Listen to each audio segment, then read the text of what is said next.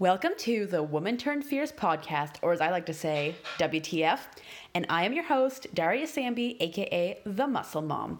I'm a health and fitness coach who empowers badass women to embrace their inner strength, their total confidence around nutrition and fitness by saying fuck fear, fuck bullshit, hello sexy.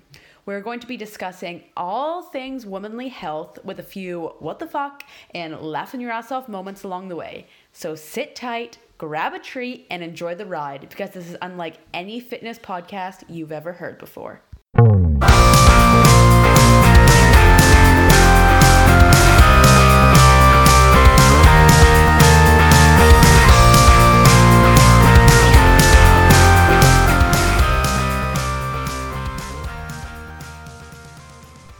All right, everyone. Hello. We are officially on day 5 of Podmas. We are almost halfway through, which seems crazy to me because that means Christmas is really fucking soon too. Okay.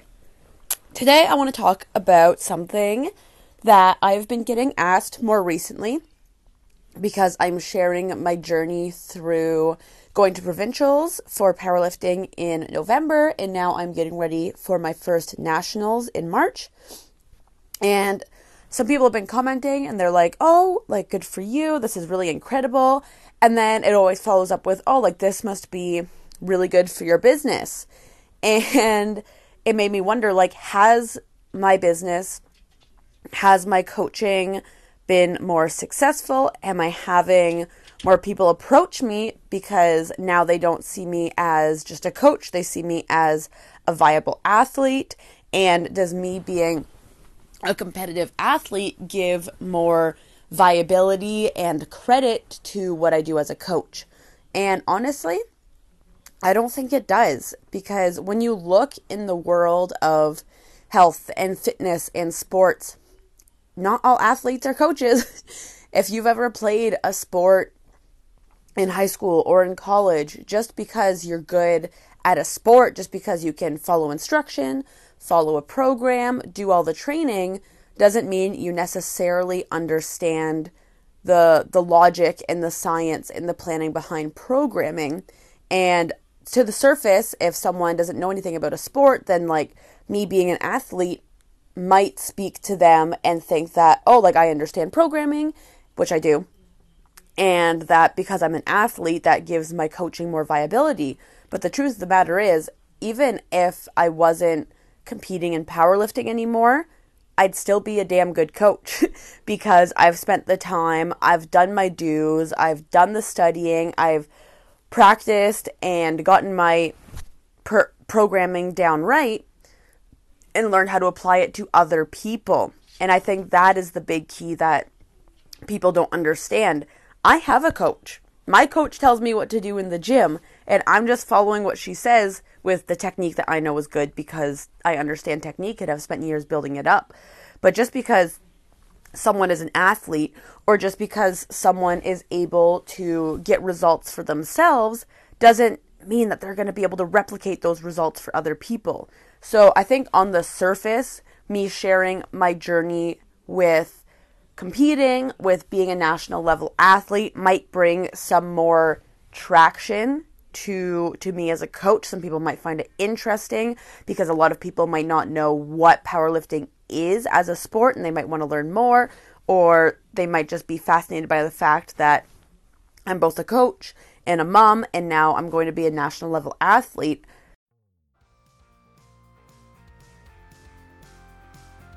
Hey everyone, hope you're enjoying the episode so far.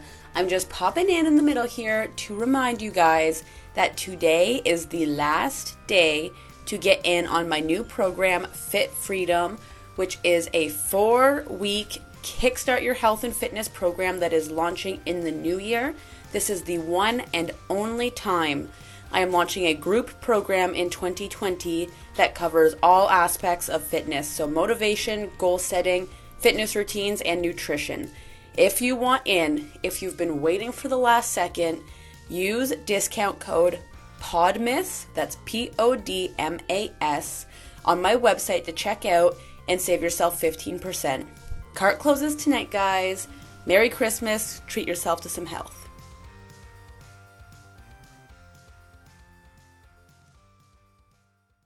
But I don't want that to be the only reason people sign up with me is because they think I'm some like celebrity, like top level athlete or something. I want people to sign up with me because I'm a good coach and I yield results for my clients, and people like to be in my presence and they like my energy. And I think that's been the case. I haven't seen like a sudden influx in clients since announcing that I'm going to nationals. People think it's cool, but it's such a specialized sport that I don't think it has reflected me as a coach. I think me competing, like outside of the realm of fitness programming, just the mentality of it all, the mental endurance that I have through competing, the ups and downs of peaks and injuries and off days and training makes me a better coach in I understand what my clients are going through, if this is a new process for them, if they're working through some tough times and they don't want to go to the gym or they're injured, and I'm right there along with them because I'm not just a coach, I'm also an athlete as well, and I'm in the gym hustling as many days as they are, as hard as they are, going through all the same hardships that they are. So being an athlete definitely gives me that bit of an edge where I'm not just going through the motions with them, I'm not just giving them the programming, where I'm not going through the same intensity in the gym myself, because I am. My intensity goes up and up and up every single week. I'm 11 weeks out from nationals now, so like missing training days, I beat myself up. If I eat poorly and perform poorly, then I beat myself up. And I'm not impervious to that just because I'm a coach that tells my clients not to worry about that stuff. But I understand what my clients are going through, and I always want to push myself to be better. I always want to push myself to learn more technique, learn more about form, and push myself to learn and just perform better so that I can pass that on to my client. But no, I don't think being a good athlete necessarily links with being a good coach. And if you are only hiring coaches or looking for people because they can perform well for themselves, or they lost weight for themselves, or whatever it is you're looking at them for, don't just hire someone because of a bit of clout, because they seemingly had this crazy success or this crazy story. Hire someone or follow someone because they give you results that you want and that are going to work for you. Because trust me, there are a lot of people out there who think just because they can do something that they have the right to tell other people what to do, and they don't. It takes years of experience and learning and trying and failing and applying to be a good coach. And being an athlete, being someone who lost weight, doesn't make you a coach. So if you're following me, if you're working with me, you're doing it because you understand the results that you are going to get, not the results that I'm getting while we're working together. Thank you for tuning in to the Woman Turned Fierce podcast. Remember, there is strength inside us all just dying to come out.